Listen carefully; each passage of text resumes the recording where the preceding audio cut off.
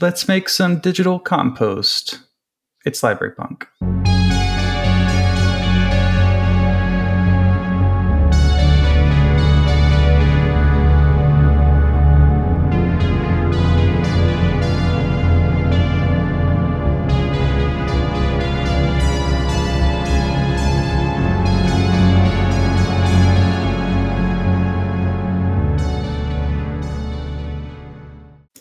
I'm Justin. I'm a Scholarly Communications librarian. My pronouns are he, him. I'm Sadie. I work IT at a public library. My pronouns are they, them. And I'm Jay. I'm an academic metadata librarian, and my pronouns are he, him. And this week, it's just the gang, and we're going to be talking about digital gardens, which is sort of old man, from what I understand, is old man yelling at the clouds about how the internet used to be better. Yeah, basically. and everything. Yeah. There were some people at the last minute, I was like, oh, we really should have had John on for this one. He would have. Yeah, that would have been fun. Yeah, that's a good point. Should have got some 90s internet people. The point of podcasts is to, one, make friends, and to, two, force our current hyper-focuses onto everyone else. So that's what this episode is. And to yell into space. Mm-hmm. Exactly. So latest hyper-focus, Jay? Yeah, I mean, it's been going on for like a year. So it's a long hyper-focus. You know, it doesn't just last like a week. So I don't know at what point it stops being a hyper-focus, but... So let's see. Where everything's all moved around on my board. But we do have a segment I wanted to bring up. I guess it's legislation one.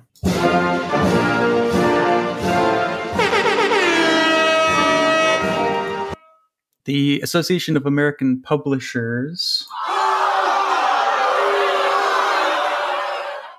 have filed suit against the state of Maryland for the ebooks law that was passed earlier this year, which is set to go into effect January 1st. Of course they did. They're fucking cops. Yeah. I mean, publishing cops. They're just the worst. But the law is just that if you sell ebooks, you have to also sell them in like a very vague sense. You have to give like fair licenses to libraries. And that's it. It doesn't really say like you have to offer them at like cheap prices. They could still be like extremely expensive and exploitative, but apparently that's too much. But it just has to be on par exploitative with, your average consumer. Yeah. Oh, see, if the publishers don't get to decide what exploitation is or not, then it's automatically illegal, right? I guess. But it's, I think probably COVID has forced a lot of people to realize like how much digital terms of service are just completely different from actual physical sales of things. And maybe like the Netflixification of everything is kind of making people realize that, there's no real laws about any kind of digital ownership, which I think NFT people are going to figure out pretty soon, that there are no laws about what you own digitally. That is one, fuck NFTs, but there's one perk about the discourse. It is people talking about digital scarcity. I literally discoursed about this on Twitter today, which means I need to go donate to the Kellogg Strike Fund.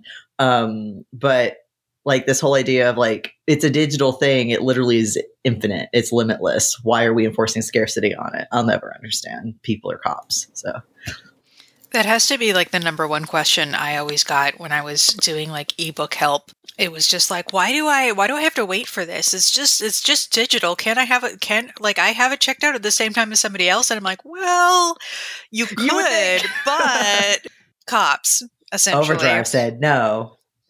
Yeah, I think I was working with some faculty recently, and they were just asking like how our ebooks work, and they were assuming they were way more restrictive. They assumed we had like a public library checkout system. I was like, no, as long as someone doesn't literally have it open, then someone else can get into it. So it's like immediate. There's no checkout stuff. And that even depends on like how many seats you've purchased for it. Yeah, I mean, generally it should be available as long as no one's actively looking at it, even if it's only one seat. But it might take like a few minutes it just depends on the vendor, which is the worst part. And even the license, like often it'll be like, well, which one do I pick when I pick this book? Do I get the unlimited license for like $200 more? Or if it's for some niche course that, isn't going to be offered that often, but is still important, do I get like a 3-seat license, right? Or the unlimited license is like the same price and like there's no difference. So sometimes we've had to like go back into our collection development policy and just be like, if it's unlimited for $10 more, just get the unlimited. Even if it's not for a course. But I don't know. I hope there are more laws like this. I hope this doesn't go anywhere because there's similar law in New York. I don't know if they've sued over that one, but I think there was some updates about it this morning. It's just that the suit has gone ahead. They've actually filed it, I guess. I hope the APP or AAP or whatever just fucking fails enormously. And I hope authors don't, become bootlickers for this round as well. God, if you're an author listening to this, stop being a bootlicker for your publisher. They're not your friend. Anyway, that's legislation.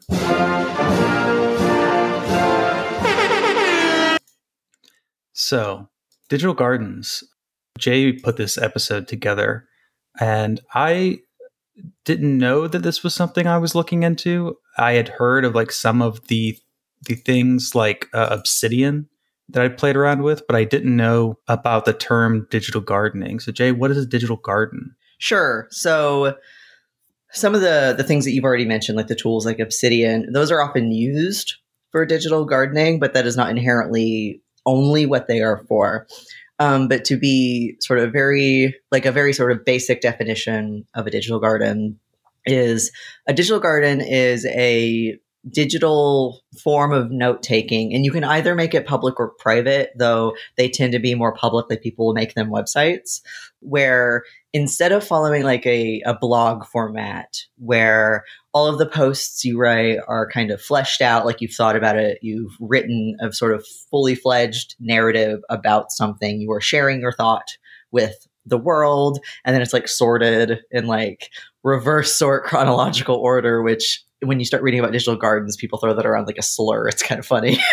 You sort of post ideas like when they're like seedlings, and this is where the garden metaphor comes in. So what you are posting is more just like, oh, hey, I learned about this cool concept and I might want to look into it more or I have this idea. And the way that you construct the garden is you do like a bunch of those little like seeds, these saplings, right? And then as you go, you sort of start seeing how they connect to one another. And you also sort of allow those connections to evolve, to grow into other ideas. You let the original ideas themselves grow, like you tend to it, like a garden. And another aspect of it is they tend to not have any sort of hierarchical structure for how like you access it. So instead of going to like a blog index, like a blog archive, where it's like, I want to see things from this year, or I want to see things on this tag or something, which some people do provide. It's more like you navigate by clicking sort of like Wikipedia style links between notes. So if I've got a note about digital gardens, there might be a linked word in there about how they're similar to Zettelkasten. And if you click that, then it will take you to the note about Zettelkasten. Like, we've all wasted hours doing this on Wikipedia. Think of digital gardens as like that kind of thing, but instead of being these like encyclopedia articles, it's just someone's like working notes about something. And so it's people sharing unpolished ideas that are always in flux, and then not putting any structure to them and letting people navigate those notes through contextual paths rather than forcing a timeline structure onto them. And so then the garden metaphor is just more a metaphor for that structure, and then sort of how ideas grow and you have to tend to them and you make paths in your garden, and like that kind of idea is a very sort of oversimplified version of what they are. When I was reading about it, and I really liked the path metaphor kind of thing, but it made me think of, I forget what they're called when like you create paths, but then people like cut corners on them. Oh yeah, like they talk about that in UX design. Yeah, like where you can see where people are actually walking or whatever. It's kind of the same thing, except that those paths are actually the links between ideas. Exactly. Yeah. Yeah. Like in one of the things, it's like, you should create paths through your garden that people will actually want to follow. I believe it's in the Joel Hooks piece, My Blog is a Digital Garden, Not a Blog. He talks about how when people search the internet, they're not searching based off of chronological time most of the time. They're searching based off of a topic and then how things are related to that topic. And so it makes sense that, I mean, again, we do this with Wikipedia. People navigate Wikipedia based on contextual relation and not necessarily based on when something was posted. Exactly. The garden metaphor also comes from this like keynote speech, The Garden and the Stream, a techno-pastoral or something, where again, like the garden is this very like unstructured, you walk through it. And I would love to analyze this through like the medieval ideas of gardening one day, where it's very rigid and structured versus like an Edwardian period where it loosened up a bit, where like things are based off of paths and like it's the web as topology or the web as space, versus things like Twitter or Facebook, where it's a stream of information. So paths versus a one sort of where you have to follow a stream backwards or forwards to get to where you're going is another place where that metaphor comes from. And the one thing that started making sense to me, because when I was playing around with Obsidian, it was because people were telling me about how they were taking notes. And since I have like ADD, I have like a junk journal and I'm always taking notes constantly. Like at work, I have work journal.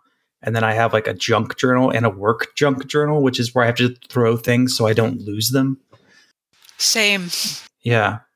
So I use my work junk journal a lot more than my personal ones. But like for work, I'm just constantly putting stuff in there. And I always want to do this like in my personal life. And so what I've actually kind of done is just more like yelling notes at Siri most of the time. And one thing that started to make sense as I was reading about digital gardens is you don't really put like those kind of notes in a digital garden.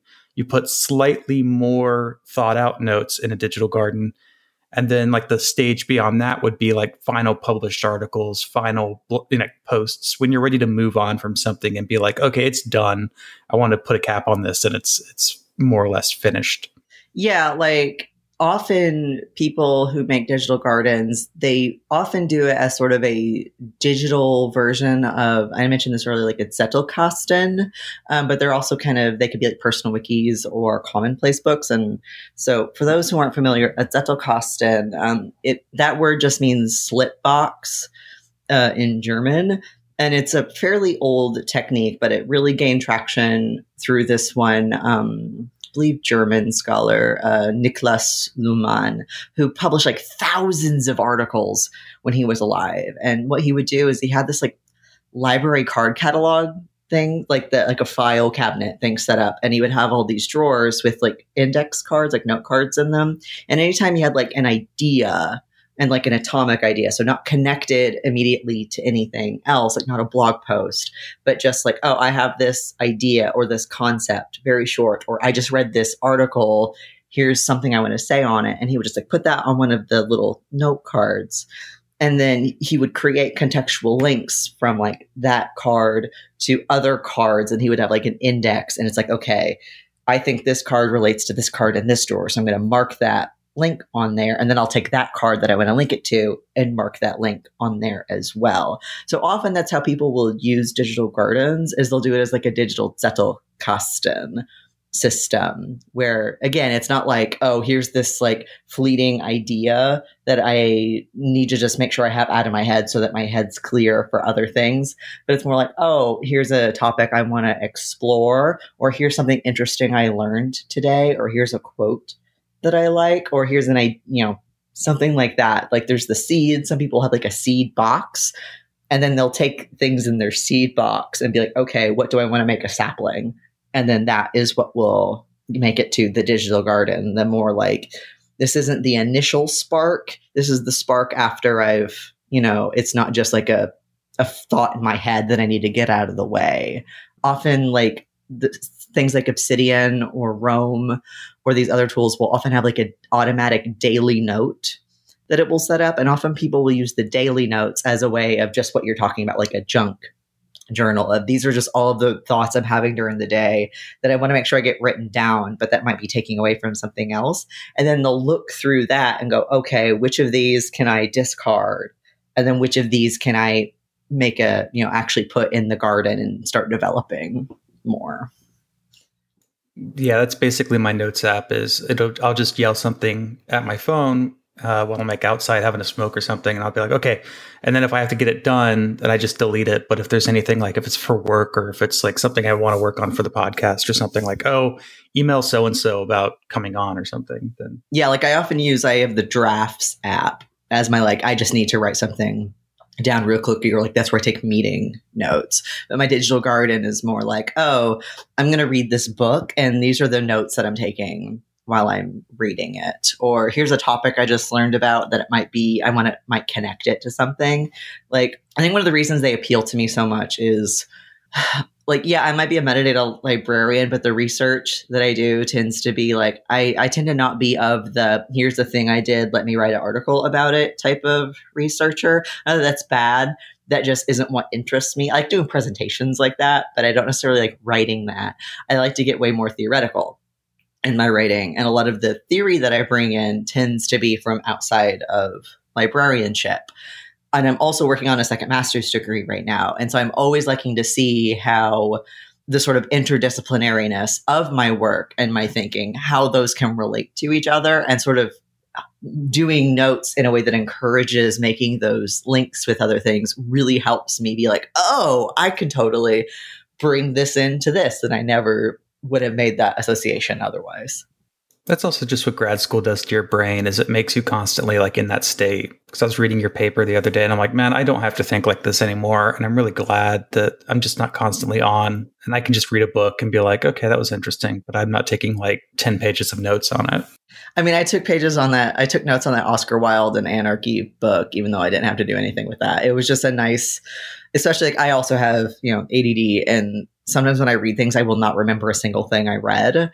But it can be helpful to like force me to understand what I just read if I do like a little, and here's what I thought about it right afterwards. And it helped me understand that book a lot more because I did that. This is an all ADHD podcast. Exactly. I pretty much do the same thing, Justin. I have OneNote, Microsoft OneNote, because I can like easily use it on my phone. And I started a personal one recently, especially when I was doing like the Library Freedom Project crash courses. And I'm like, this is just not going to work. And then when I started reading some of the articles, I was like, oh, this is what I want. And I downloaded Obsidian like a million years ago and didn't do anything with it. So I'm excited to try some of that. But this is a super cool idea, like space. Yeah, like, I think like the fact that the three of us all have ADD, it brings me to something else I really like about the digital gardening idea. So Obsidian doesn't force you into this, but Roam research does, as well as org Roam, which is what I do because I'm a dork who discovered Emacs and fell in love with it. But one of the things about digital gardens, like I said, is that they tend, again, there's sort of no hard and fast rules. People will absolutely have organization in their gardens for people to search them. But, it tends to be a non-hierarchical thing. And that reflects when you're taking the notes as well. Like Roam does not allow you to make folders. Sometimes people will get around that by having like a note that serves like an index for other notes. But something that I always have trouble with, like in my digital organization, as it were, is getting too caught up with structure and like sorting and filing and like, and this sounds weird being a person who just meditates for like a living, but like I'm awful at doing digital organization. Like I might be able to set something up, but then actually using that system, I'm terrible with. So being freed of that worry about, okay, what folder do I put this in? How do I tag this? What do I do? And instead of just being able to like take a note and then relate it to other things, knowing that it's a computer and I can search, like do searching for it, and it like will be able to search through the words and stuff that I've used. That was so freeing to me because I've always been a bad note taker. And I've just like never been able to, like, I tried OneNote and I hated it because there's just too much structure to it that I can never follow or keep set up right. So that's one thing about like the digital gardening sort of mindset. And then the tools that people often use that I just really like is this non-hierarchical like file structure. And there was like a kind of annoying article that came out like in the whatever a few months ago, talking about how professors were worried because students didn't know how to organize things on their computer. Like everything was saved to the desktop because people are so used to using like Google Drive. And so they're not making folders and stuff anymore. And like, yeah, I can see how like in a computer science class, that might be a problem because you have to know how to like access things via the command line and stuff.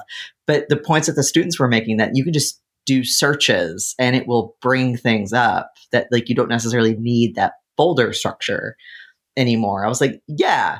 So that's one reason why I like the tools, is that it frees me from having to worry about keeping an organization system and like keeping that integrity of that system.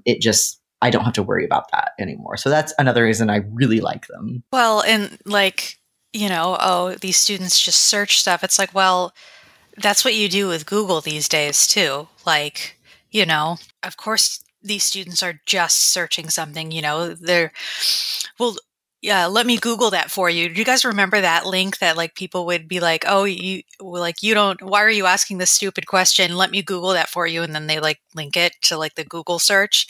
It's like, of course. So passive aggressive. But like, of course, like that's how people are doing it now. So, but did either of you guys ever try bullet journaling? Yeah, and I got too obsessed. Like I could the rules and the structure of it, because I would always be like, but wait, what page do I put the index on?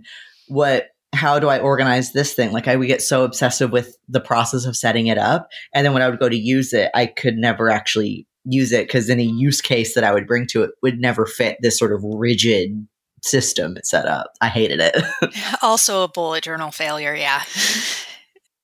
I never learned the rules for it. I was just already doing like daily journals for work and stuff anyway. So I like the junk journal a lot more, where it's just one really long document that I throw things into and then I have to organize it later. Then I'll do that. But that's why I just use Google Docs for a lot of things, which is, if I could find the right tool for digital gardening, it could probably change a lot of things. But one thing about digital gardening is it's not meant to be like low effort or automated. It's meant to take you back to a time in the web where things were more manually coded. So I think like you can't expect it to like solve the problems easily, but it's like, if I could get something that was like the right mix of like the amount of time I need to spend on it and the amount of stuff that I would throw into it, I think it would work really good for me.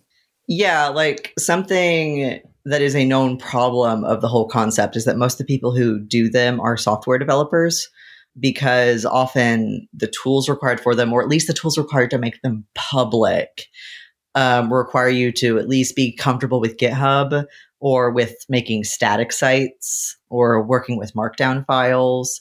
If you're just keeping it on your own computer, making like a private garden, tools like Obsidian and Roam and stuff are a little easier. But exactly what you said, Justin, like even with that sort of like, if you don't know how to code and if you're just wanting like, this is a different way of taking notes and relating to information and how you like relate ideas and stuff.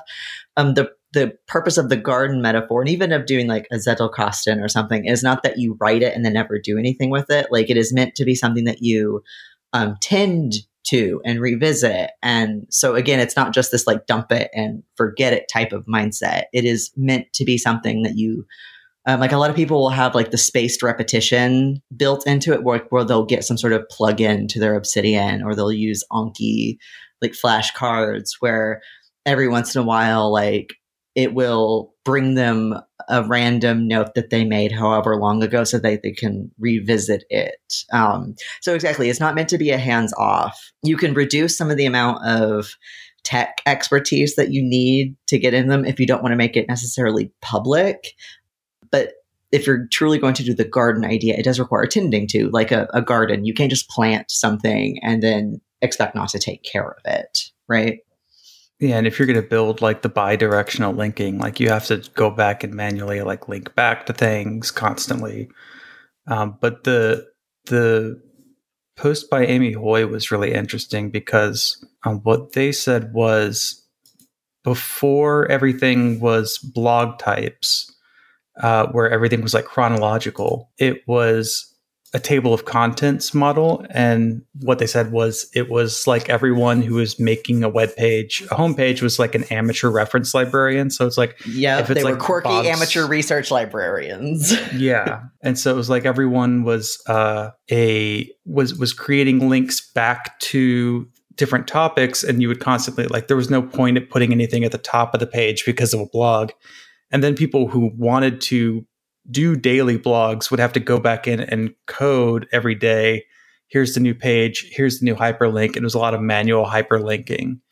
And so because that style of daily journaling took off, then you get kind of the first thing that makes everything timeline oriented, which is movable type. And it was kind of the first large content management system that people started using, which I never really heard of it, but I mean, it's more or less WordPress.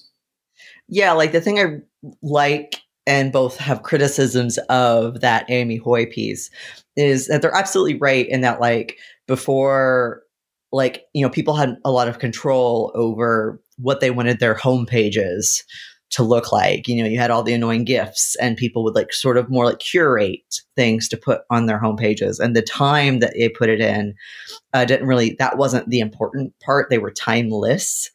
But then like the daily journaling started and we get movable type, and that forces, you know, all of a sudden then people don't have to do all that coding themselves. You know, with movable type, it's a WYSIWYG and you fill in forms as it does it for you. And that both takes away the barrier of entry, which, you know, I argue that, you know, she's like, oh, it was so much better before this because then people could make whatever they wanted. And I'm like, yeah, but people still had to know how to do HTML and CSS and maybe JavaScript, which HTML and CSS aren't like necessarily hard, but there's still a barrier of entry to make something really look the way you want it to and function the way you want it to.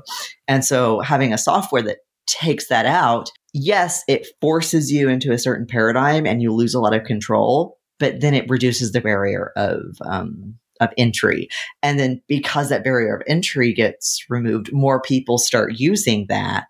And then that's how this becomes the dominant paradigm, is because, you know, all the people who didn't or couldn't learn how to like write HTML and CSS and JavaScript by themselves, suddenly there's this tool that they can use. Of course, there's going to be more that are that way. Like, duh.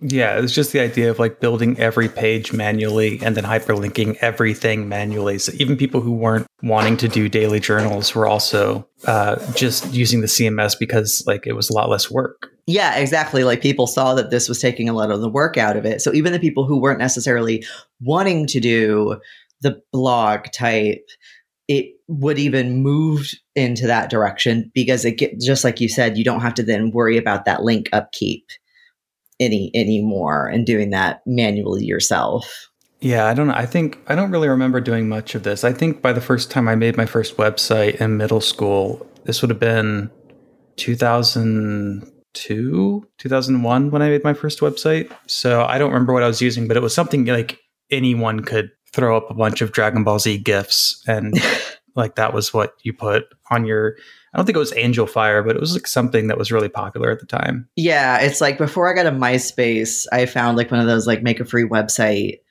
things and you could like put all sorts of stupid shit in it. But then MySpace, like, and that's how I learned HTML and CSS was I made my own MySpace layouts, right? Generations upon generations. Yeah.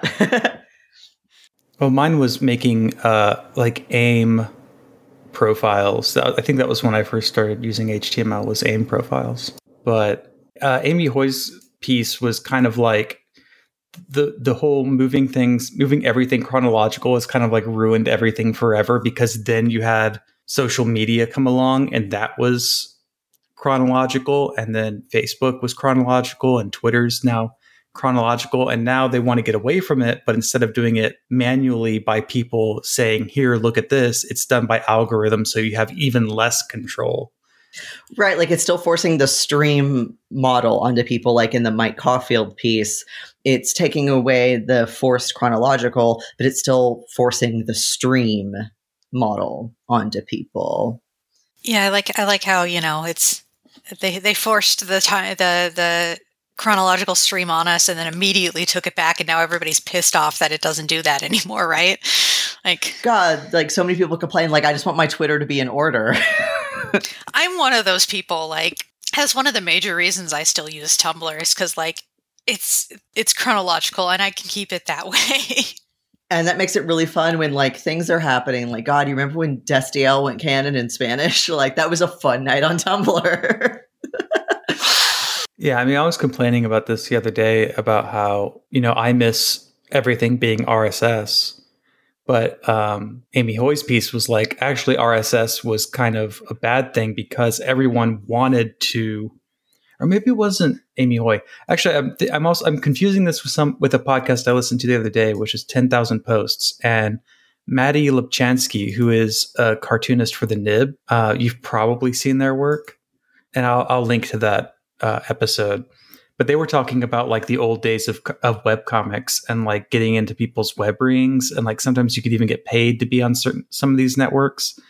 And they were saying how RSS was kind of a bad thing because then you had to make sure that your site had an RSS feed because that's how everyone was viewing your comics, was in an RSS feed instead of going to your page where they would like buy your merch or get ad revenue.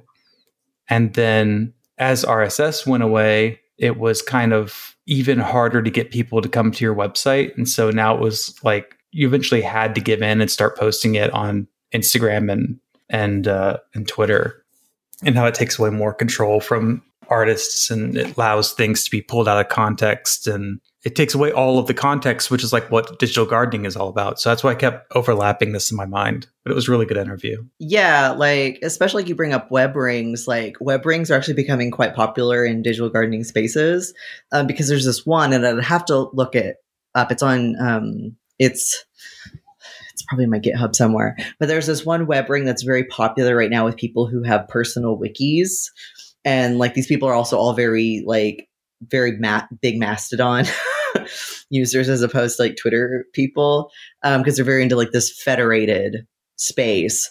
But it's like the XXV something web ring, and it's made for people who do personal wikis. So of course, a lot of people who make digital gardens that get onto this web ring, even like people who are like digital artists will do it as well.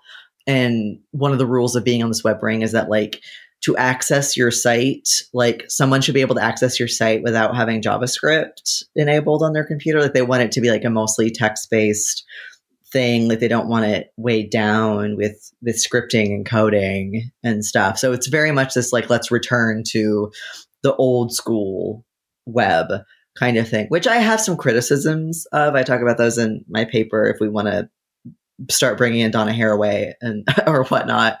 But I do have some criticisms of this, like, let's go back to the web the way it used to be mindset that I see a lot of people who have digital gardens or who write about them, the way that they tend to talk about them and their purpose. Yeah, I always wonder about that kind of nostalgia. Like, it seems slightly suspect to me, kind of no matter what the subject is. But one of the things, I don't remember if it was in the notes or if I just linked out to a million things like you do on Wikipedia and etc. But talked about how there's the garden and the stream and then added in the campfire, which I thought was really interesting because you see a lot of that on like Wiki or on like social media, like the campfire as sort of the semi-closed or closed space where you just kind of your personal junk journal, but like with other people. So like your Discord, it's like this cozy web concept. Yeah, it's like the place where you're the most comfortable and also like semi-privatized, because there are people who like tweet or who like treat Twitter that way because they only really follow and and have followers who are like personal friends and stuff, and then like one of their tweets will get popular and suddenly the whole world is like criticizing their exact like way they put it and all of that kind of stuff. It just reminded me of that and how like there's that balance between, you can create the functionality of something like Twitter, but you can't really control how people are actually going to use it, kind of thing. So right. And like bringing up the sort of campfire concept too is actually another criticism I have of digital gardens, not in their ethos, but in the current technology and the way that we use them. So one of the things we bring up about the campfire is that the campfire then requires and assumes a communal aspect. Like you're not just like people can visit your garden, but it can also be a private thing that you do. Whereas the campfire sort of is a connotation of the space that you sit around with other people and you're sharing it with them. And I feel like a lot of digital gardening and digital gardeners, like especially like one of the things I bring up, and it's very popular in digital gardening spaces, is the concept of like learning in public. Like if you're going to be sharing these notes before they're like fully formed, like blog post type ideas, then why not you do that as a way of like sharing your learning process, because there are other people who are teaching themselves and learning things as well. And so there's already this like inherent like communal aspect of digital gardening that is thinking about how other people are going to use the information that you're putting out there and communicate with it.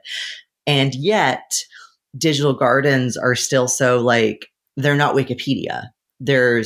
If I want to, like, say if Justin has a digital garden and I want to link to one of his posts that he makes, I can do that, but then like the bidirectional link that's going to tell somebody on his page on that note itself that I'm linking to it, that's not going to be like automated or anything. Like there's not going to be that path back like there is on, I mean, even Wikipedia doesn't really necessarily do this, where it doesn't provide that path back.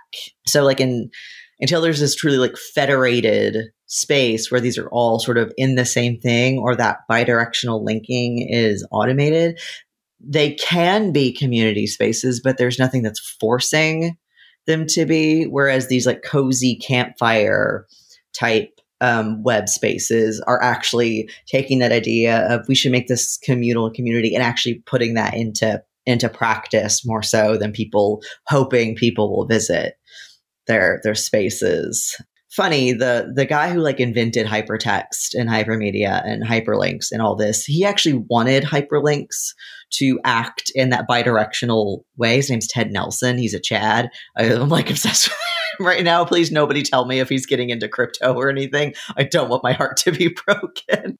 He also was like one of the first to think about like, what did we do about like dildos and technology? And I'm like, thank you, Ted Nelson, for your service.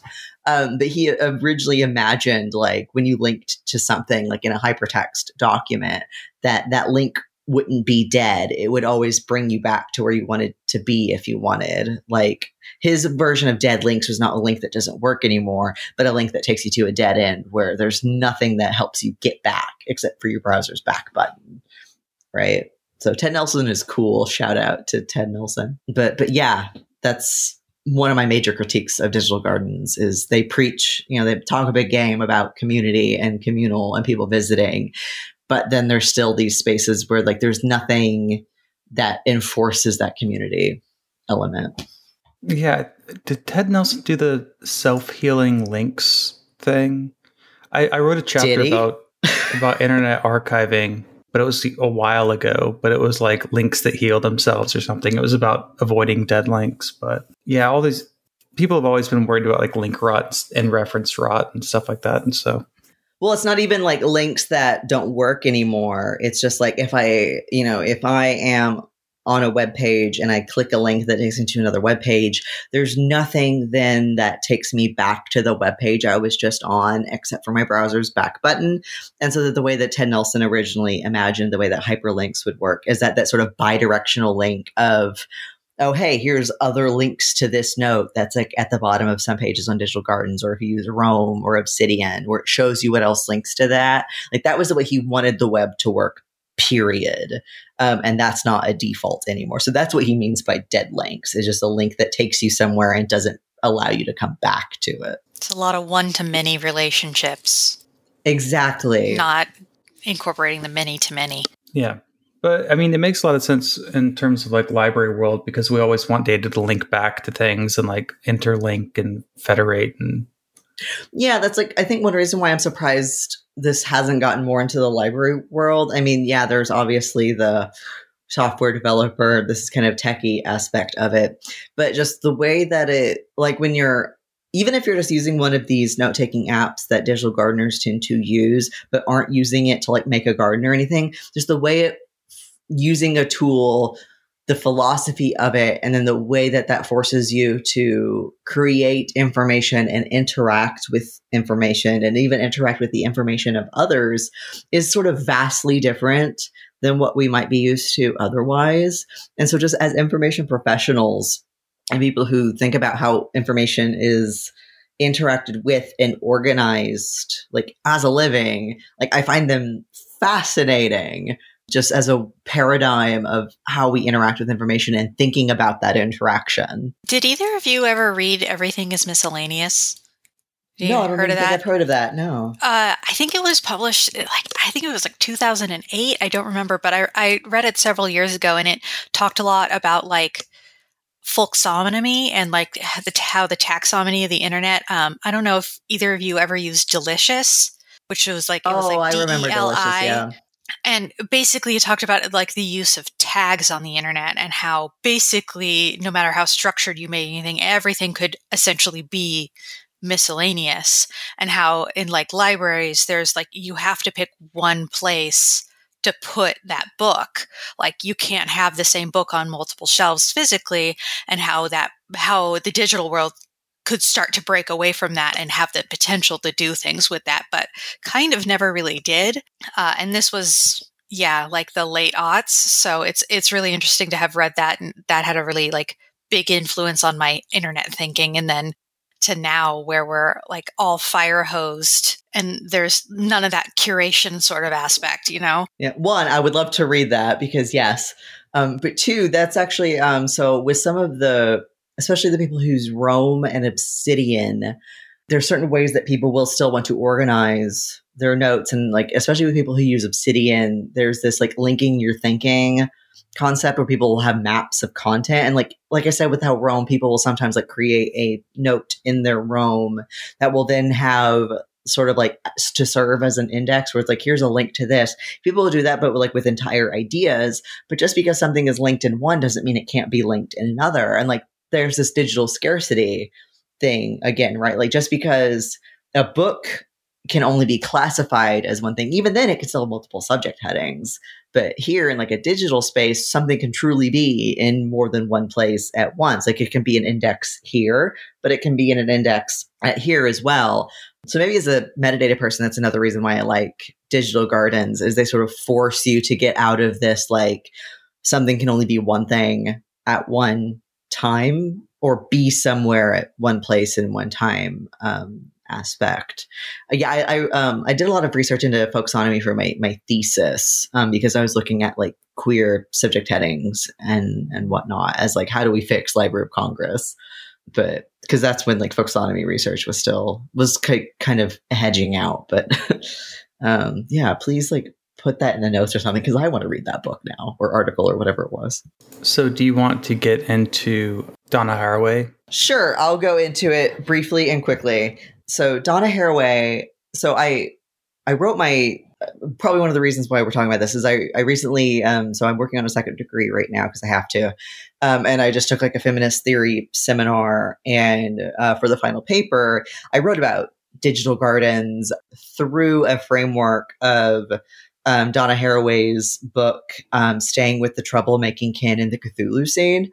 And for those who aren't familiar with Donna Haraway, she actually got her start in zoology. She has degrees in English, zoology, and I believe philosophy. And so she does a lot of sort of anthropological philosophy sometimes, but she's probably most well known for her cyborg feminism. She wrote the Cyborg Manifesto, which is not talking about literal Ghost in the Shell cyborgs, although I did write a paper in college about Ghost in the Shell and the Cyborg Manifesto, and it's why I'm a cataloging librarian. But anyway, that's another story for another time. Basically, her big thing with the Cyborg Manifesto is that instead of resolving these contradictions within feminist theory, especially to do with technology and nature, and technology is bad and masculine and nature is good and feminine, as was very common in ecofeminism at the time. She's instead of resolving these contradictions, let's make assemblages between them. Let's make cyborgs, Frankenstein's monsters. with them. Like nature, technology is not a binary where things can only be one or the other. Things can be this Frankenstein's monster, the cyborg of both. Someone, man and woman, is not this moral binary hierarchy. Human machine is not a moral binary hierarchy, right? That's what most people know Donna Haraway for. But she's also very big into sort of taking those ideas and putting them into more ecofeminism. And that's what her book, Staying with the Trouble, is about, where the Cthulhu scene is her sort of proposed metaphorical new geological epoch to sort of, instead of the Anthropocene, which is, here is a way of looking at the impact that humans, especially since the Industrial Revolution, have had on the planet.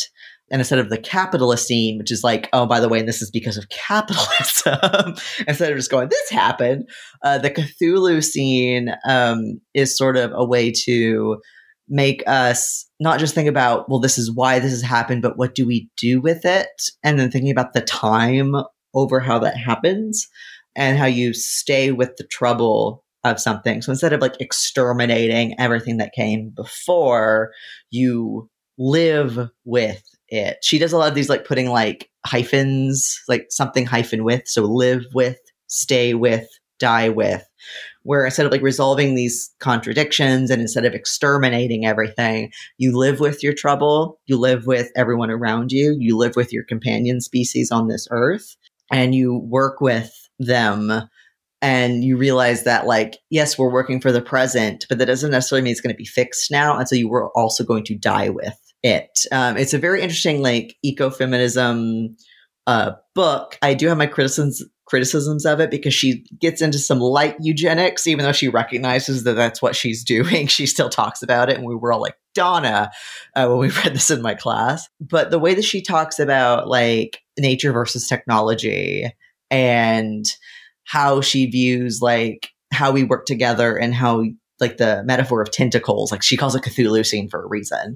One, but she also hates H.P. Lovecraft and she's like, no, don't think about H.P. Lovecraft while you're reading my book. God damn it. I'm like, okay, Donna, sorry. This sort of like tentacular thinking of everything is connected to everything, and like to sort of think about where things come from and how they're related. How are we related to nature? How are we related to other species? This is a really great chapter where she talks about hitting menopause and also her dog going through a problem where they both have to take estrogen medicine, but for some reason the kind that they need isn't made anymore, so they have to go to these like bioavailable ones where they still make it out of like pregnant horse urine. And so there's this fascinating chapter talking about how she's connected with the horses and how she's connected with her dog and the like capitalist ethics of using horses to get this medicine and everything. It's fascinating. Go read it. But part of this is this sort of like way of thinking about how everything is connected with everything else. Nothing is of itself, right? Nothing is self-made. Everything is made with. That's a huge concept of Donna's. And so when I was like writing about Digital Garden, like as we were reading this book, I'm like, oh my God, like it would be perfect to analyze digital gardens through these theoretical frameworks. Because like there were like so many pictures of like string figure, like Cat's Cradle type string games in the book. And so many people with digital gardens will make like knowledge graphs, like graph networks of all of their notes as nodes to show how all their notes are connected. And I put that in my paper. Like I did like, at least in my proposal, I did like a screenshot of my digital garden and then a screenshot of one of the pieces of art Donna puts in her book to be like, see, it's the same thing. So I talk about how like this tentacular thinking, this way of linking everything together to show that nothing exists in a vacuum and how we connect everything. But another interesting metaphor she uses in the book is that of compost. And again, I was meaning like digital garden, composting. So she kind of dislikes the framework of post-humanism, even though she gets labeled as a post-humanist a lot because of cyborg feminism. But to her, like post-humanism, and for those who don't know, post-humanism can actually mean quite a few things. It doesn't just like, it can mean either like extinction event, either on purpose or accidental, where we are literally now post-human beings being on this planet, or some sort of evolution of humanity, probably with technology, so that we are post-humanity as we know it now. And that's how we most often see it in like the cyborg sense. And Donna doesn't like that because it encourages this sort of wiping out what came before mindset, and also takes any sort of responsibility or like, why is this happening or how out of it. And so she, and I believe her husband or her partner, came up with the concept of, instead of being post-human, it is humans as compost, which I'm like, this is goofy, but I love it. Keep going. I'm with you, Donna. Where like with compost, it's purposeful. You have to put things in your compost that are going to work with it, and you have to tend with it.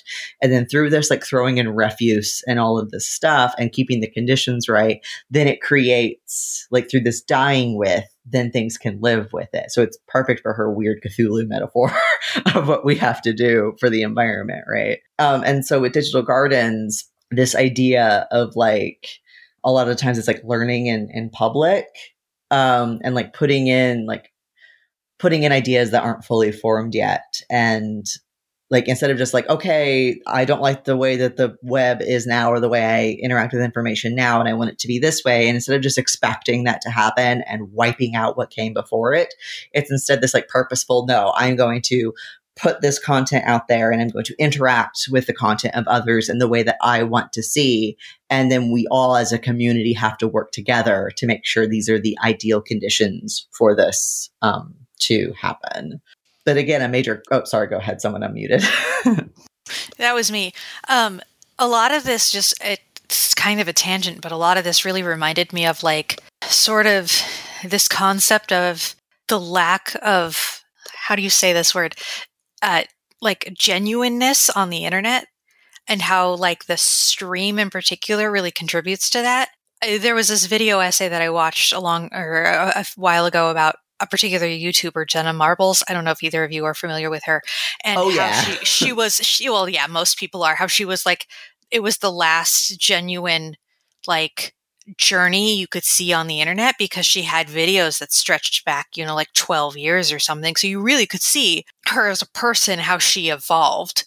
So it was like, but because there was some problematic content and, all of that stuff, she took all of it down. So there's no easy way to see how genuinely people's thinking evolves on the internet with the stream concept. Like, you have to really go digging to see how somebody thought of something, 5 years ago, if that even exists still on the internet. So yeah, like the digital garden as sort of that space where you can grow ideas and people can help you grow ideas seemed like a really good way to kind of contribute against that sort of stream lack of evolution and genuineness when it comes to the internet, and like how that affects information literacy too. Yes. Because like this was wrong then, this is wrong now in a lot of ways, but like, the contextualness just gets lost. Yeah, like, especially with the Jenna Marbles thing, like, she's a millionaire, she's fine. Like, because I remember when that all went down, like... Yeah, I was like, like, I'm bummed too, but she's fine. But like, totally, like, something that Donna Haraway talks about in her book is this concept of staying with the trouble, right? Like, you don't just exterminate or do an extinction event on what came before. You live with it and you acknowledge it and you go, okay, what do we do about this? And exactly in this stream model, which stream versus garden, I also don't want to create that as like a good bad binary of like stream being bad, garden being good. Stream has its place, but also like exactly what you're talking about, where like we don't allow time to exist on the internet anymore. Everything is the present. So if something exists from your past emerges, that is still the present. And people think that it's still that way instead of acknowledging that you were a person who was grown. And I don't say this as a way to like excuse shitty things people have done, but you're exactly right that like, she's one of those people that like so much of her adult life is documented on YouTube. Of course she's changed as a person. Right? Like you want to be a different person when you're 30 than when you were 20, right. Don't you? Right. And I know Lindsay Ellis has talked about this as well with her video on like YouTube and like manufactured authenticity. Because there's like, blogs and like vloggers and stuff. And then there's people who do video essays, and people assume that the way you are on YouTube is the way you are in real life. But yeah, exactly. With like digital gardening and like the learning in public, a lot of that also like comes into like a lot of people will bring up like the way people interact with each other on GitHub as a model for digital gardening. Actually, it's like, oh, you submit issues or you do pull requests and like you do your own version of the code and do it, where it's like, it's okay that your code is messed up. Someone will fix it or suggest improvements on it. Like people have made like digital garden terms of services where one of the main things is reminding people that like the person who's gardening, like the person who's making these notes, has the right to be wrong about it, has the right to be like, this is an idea that's still in its infancy and I need to like grow it. I have a right to be wrong, especially if we're going in a like timeless, like where like the time context isn't as important. Like it's important for people to realize that between the time someone posted something and between now, their feelings may have changed, but they might not have. And that's still okay. We need to give people safe, and I hate the like safe space language, but like, places where it's okay to explore ideas and, God forbid you be wrong on the internet, God forbid you be wrong on the internet, right?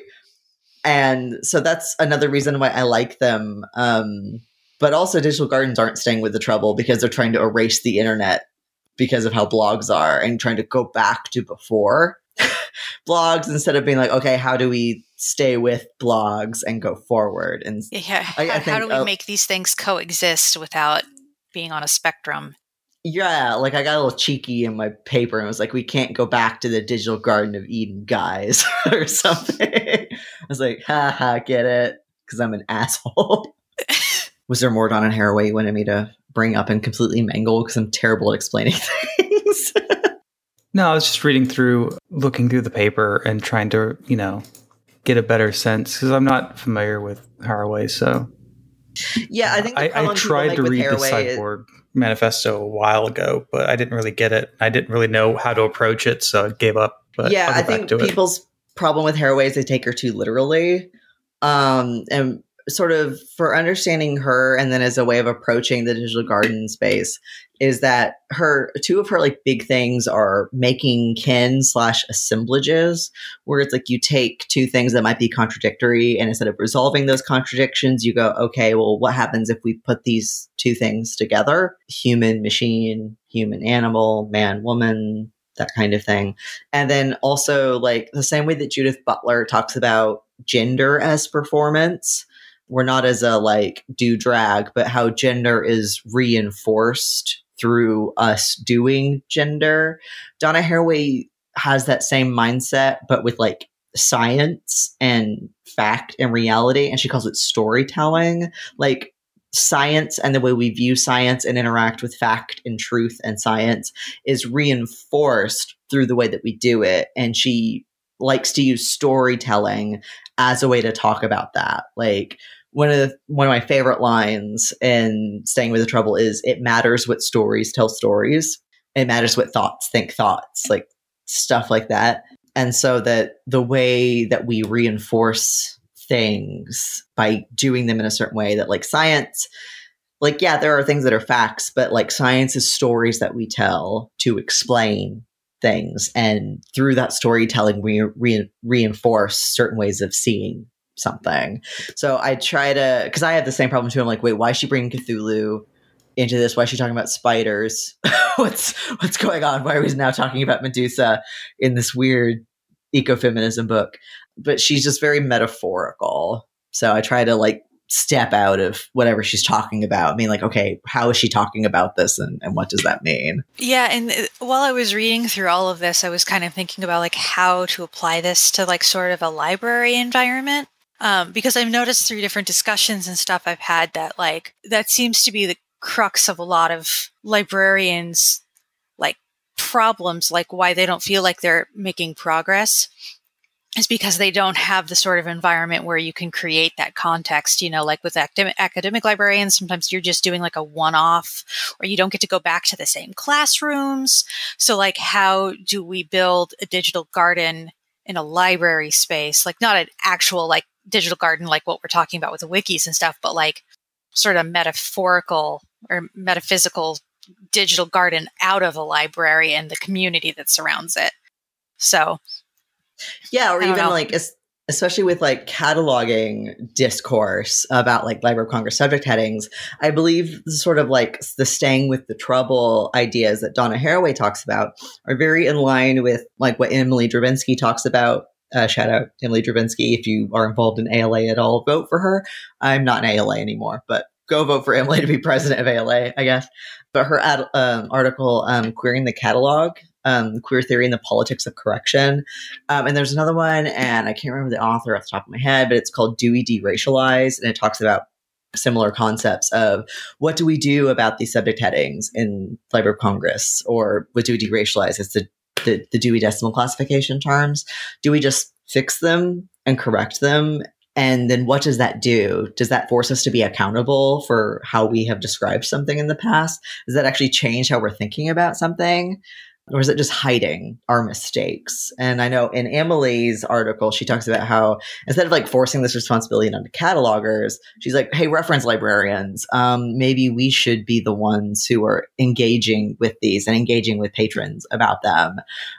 So I believe like that sort of mindset of instead of just fully getting rid of something and correcting it when language is always already, I'm wearing my Derrida shirt today. I'm like always already going to be incorrect and deferring meaning and all of this stuff. Instead of just erasing that and not engaging with it, like actually engaging with it, you're staying with that trouble, which sometimes is hard when you're a cataloging person who like works on the Homosaurus and is trying to make things better. But exactly, like I feel like a lot of these concepts are very relevant to conversations that we're having in librarianship about, well, how do we make this better? How do we make this more equitable? How do we do this in a anti-racist way? I have issues with the framework of let's decolonize this, because most of the time that just means get rid of the thing, and then people aren't meaning it that way. But you know, how do we make this better, basically? And instead of exterminating it and annihilating what came before, like how do we live with the trouble that we've caused and work with it, I guess. Yeah, and I mean, the big problem with that is just realizing that libraries are capitalist institutions. And actually, I was talking with someone who might come on the podcast to talk about how public goods can sort of reinforce capitalist ideology. So get into that more. But I don't remember who wrote it.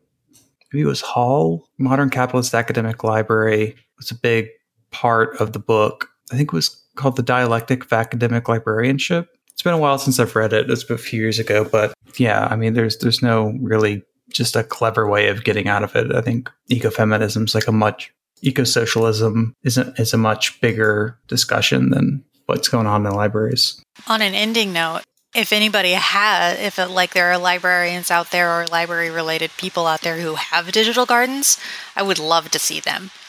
I think that would be fantastic. Have one. Yeah. Jay, show me yours. Yeah, it's wildatheart.garden, except Wilds, but like Oscar Wilde, and there's hyphens between Wild at Heart, and then .garden is the like domain instead of .com. Twitter handle. It's my Twitter handle, but without the underscore and with hyphens. It's actually linked on my Twitter, so like go look at it. I need to do some upkeep on it. I need to tend to my garden. Wink. Yeah, I'll put it in the notes. I've got some other stuff. Zettelkasten, and I found some other things that we brought up. So yeah, like I know people are getting back into like commonplace books, and that's also a very similar idea. I went to a presentation recently about using commonplace books in pedagogy as like a way for students to do reflections on what they have read and stuff in a safe, private place. So I don't remember where I saw that. I think it was at like a digital humanities conference or something. That I know that they're starting to come back, and people are using like Airtable and OneNote and stuff for them. For commonplace books?